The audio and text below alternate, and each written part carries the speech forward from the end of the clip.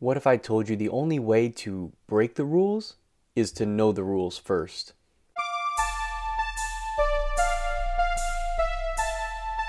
That's a great piece of advice that I heard a teacher say when I was doing some volunteering at a school, a charter school here in Indy.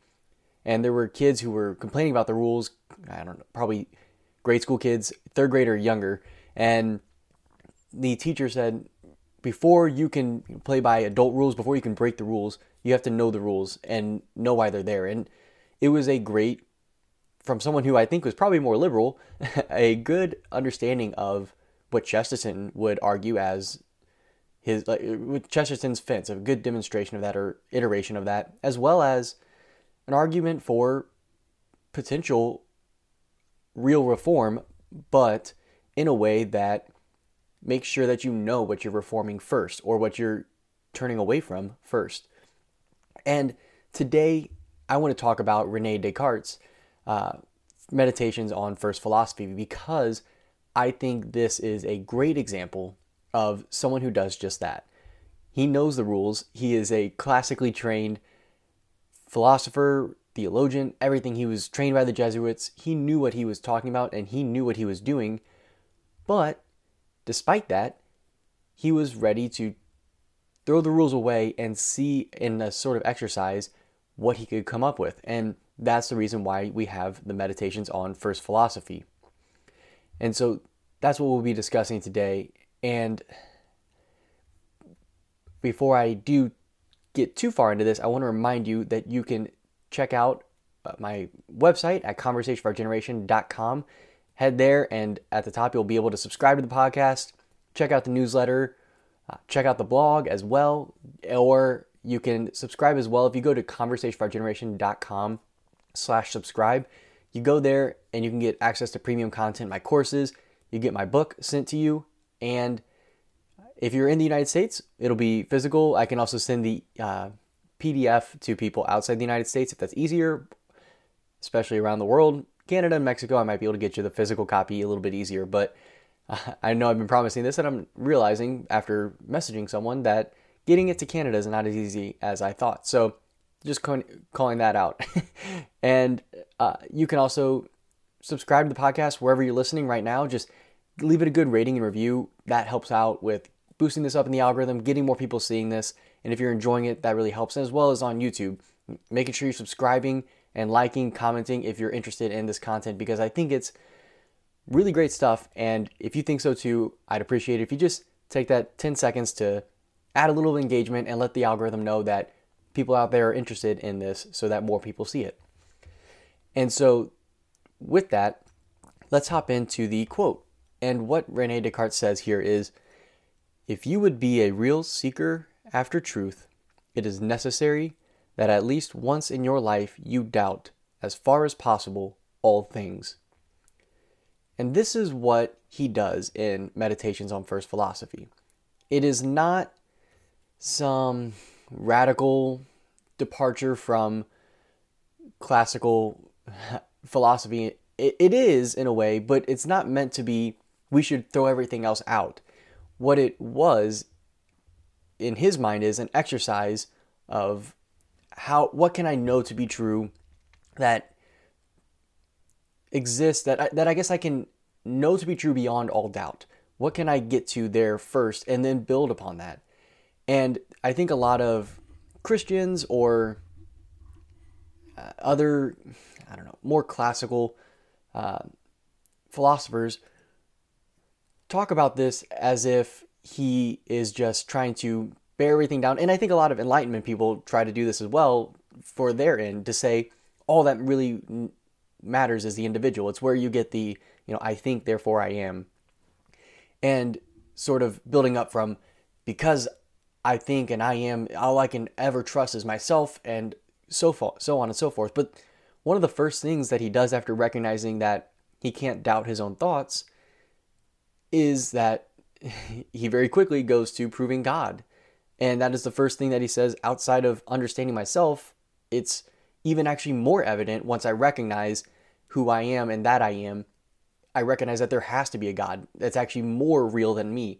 And so he does a great job of that in this work. And I think that's definitely underplayed because I came into this thinking I was going to get some sort, and he is in the Enlightenment era and all of that in a way, but I thought I was going to get this Rousseauian sort of French Enlightenment type, my will above all, like laying the groundwork for Nietzsche. And I don't think you get that. I think what you get is a humbling of the self in the presence of God, saying there's no way that I can be if there isn't a God.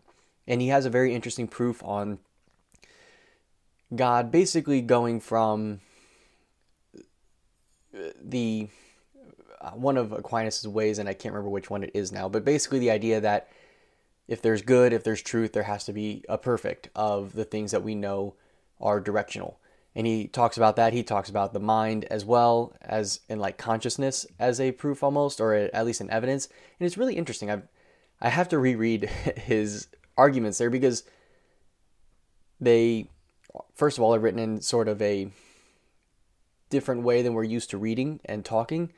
Because first of all, it's translated from French, first and foremost. So as an English speaker, that's tough. But then on top of that, because it's written, I don't know, several hundred years ago. I actually forget the exact date. I think it was written in the 1600s, mid 1600s. So he is sort of at this time where a lot of Europe is moving towards an understanding of the individual as like what Jordan Peterson would say is that locus of the logos, that like this is where our rights, our duties, all these flow from the fact that we are an individual made in the image and likeness of God and that we are relational beings. And so how do we balance our individuality with the relationality and society at large? And how do we counterbalance that tension between those two things?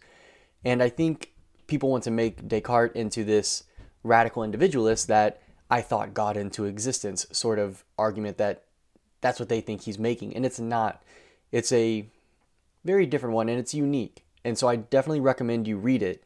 But the reason I want to talk about this today is because of that, what I opened up with, where I was discussing the knowing the rules to break the rules. And that's what he does well, is he studied for a long time. He studied many different things. And he didn't do this when he was 20. He didn't come right out in college and say, I want to doubt everything and build my own worldview. No, he studied the classics. He studied everything and said, there's something here that I find wanting, and I want to know what I can build my whole worldview on. What can I tear away and say, I cannot doubt this thing or these things, and figure out what those things are and build back up from there so that I can sort of construct a worldview, but do it in a way that is not just taking for granted what I'm taught, basically. Making sure that he's checking his sources almost. And I think that that's an interesting exercise, and that this is, again, not some throwing everything away in order of unaided reason. And the reason I want to talk about this also is, like I said, we want to be knowing when it's right to break the rules. And so there's different ways, I think, of breaking rules. And there's one way of not knowing the rules, right? If you don't know what the rule is and you break it, you're not really at fault, right? You're just ignorant of what it is. If you don't know the speed limit because the speed limit sign got knocked over, or you don't stop at an intersection because the stop sign was down and because someone knocked it out and they haven't replaced it, well, that's not your fault for breaking a rule that's supposed to be there because there's no sign telling you that the rule is in place, right? So that's a little bit different. But then there's also knowing the rules and breaking them anyway. You can do that because you don't care about the rules, right? You say, I know that this is a rule, but I don't care about the rules, and I'm just going to break it anyways. You could say, I know this is a rule, and I know it has its proper place, but I think in this instance, as much as it pains me, I'm justified in transgressing this rule in service of a greater good. And that's the case sometimes, right? If you're, again, to the speed limit or a stop sign, if there is a medical emergency and there's no way that you're going to harm anybody, right? There's no one else on the road, you can speed in order to save a life, right? You can go through a stop sign in order to save a life. I think most people would agree with that. You don't have to come to a stop and look both ways when someone's bleeding out in your passenger seat, right? That's not the case. I mean, ambulances don't have to, so there's obviously a legitimate function there, but you have to be careful about it too, still, because there is the possibility of creating other damage, and you have to break those rules carefully, but you can have a cause for certain rules. There's certain rules that you can't, right? Killing an innocent human being is something that is always wrong, no matter what. And so you can't transgress that rule. There's no higher thing that you can say, I'm ordering this towards a greater good, otherwise you undermine all rules.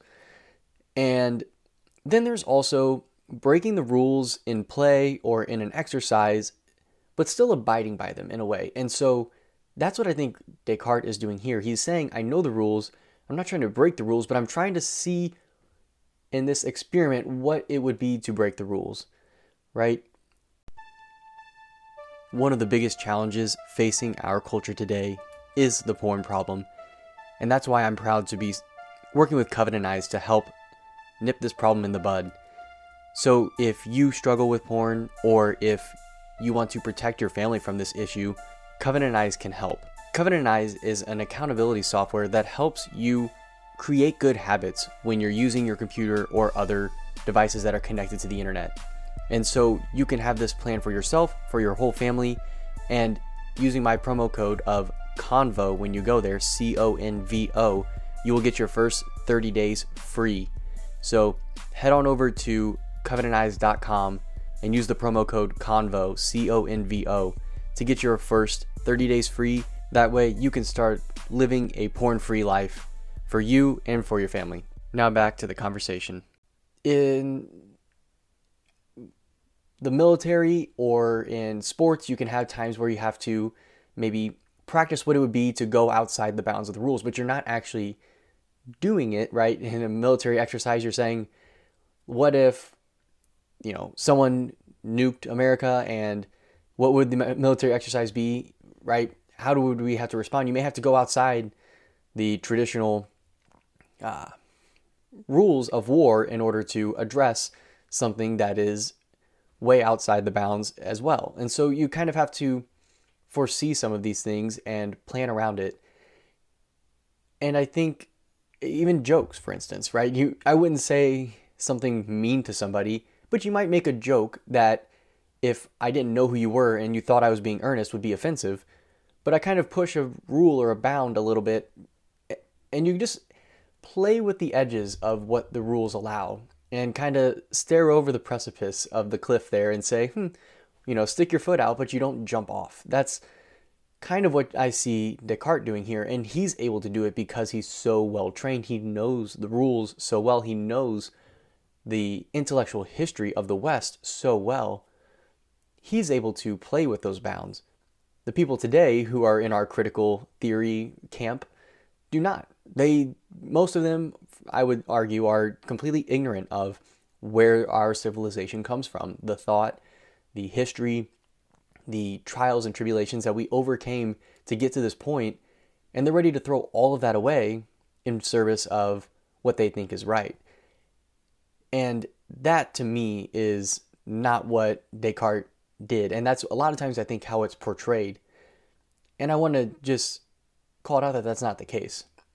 But he does do a little bit of what artists do, where they say, I think this is a good example of Shakespeare will write an iambic pentameter, and then all of a sudden you'll have this break in the flow of how he's writing. You're going along, and then all of a sudden there's this person who has this kind of long flowing thing that looks more like normal prose, and it kind of breaks you out of the monotony. It actually works into this rigid structure that he's using to break that rigid structure and change up the pace a little bit of the play, of your reading, whatever that is, of the speech patterns that are there, right? It's like if I'm doing this podcast and all of a sudden I started speaking in rhythm and rhyme, you would think, oh, this is different. He's changing things up. I'm messing with the podcast format for some sort of emphasis, for some sort of just maybe catching your attention and checking to make sure you're paying attention, right? But there's a way that you kind of break that rule in order to shed light on the rules as such. And I think that that's a little bit of what Descartes does. So if you want to read a fantastic book, I recommend you check it out, The Meditations on First Philosophy. There's links in the show notes to the book, to Books A Million, as well as Amazon if you want to buy it there. I'm going to try to find it on Books A Million, but if I can't, some of them are not on there, especially older books. I feel like they have a lot more popular stuff, but I've noticed that some of the older writings are not on there. And so I will have a link in the show notes wherever I can find that. And if you are looking for good reading, anything like that, check out conversationofourgeneration.com/library.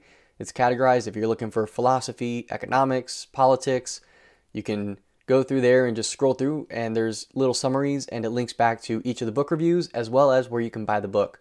So definitely check that out as well. And buying the book through my links really helps support me in an easy, painless, free way. If you're going to buy the book already, just clicking through that link helps me out tremendously by just, it's not a lot and it doesn't hurt you it doesn't change the price you pay, but what it does is it makes Amazon pay me a little bit of what you would buy anyways.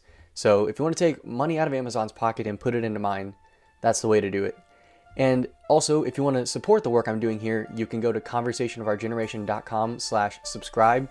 And by doing that, by subscribing there, you're going to get access to any premium content, including my courses. You'll get my book. You'll get access to the Discord community, as well as other opportunities going forward. I'm looking at potentially doing Zoom hangouts or happy hours or something. I'm not quite sure. I want to make sure that there's a few people that are interested, so I'm going to test it out in the Discord and see if there's interest there for people to hop on and have some chats there. But if you want to talk to some of the guests, I don't make the guests join the Discord, but I do invite all of the guests who've been on the podcast. A number of them are in there.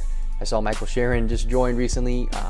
John Timaeus from Fallen Modernity, or Modernity Has Fallen, rather. I'm saying his Twitter handle instead. From Modernity Has Fallen is in there. Stephen Sloyer from Vital Masculinity and more. So definitely check that out. And with that, thanks for listening to this episode of The Conversation of Our Generation. Let's get the dialogue going. I'll talk to you next time.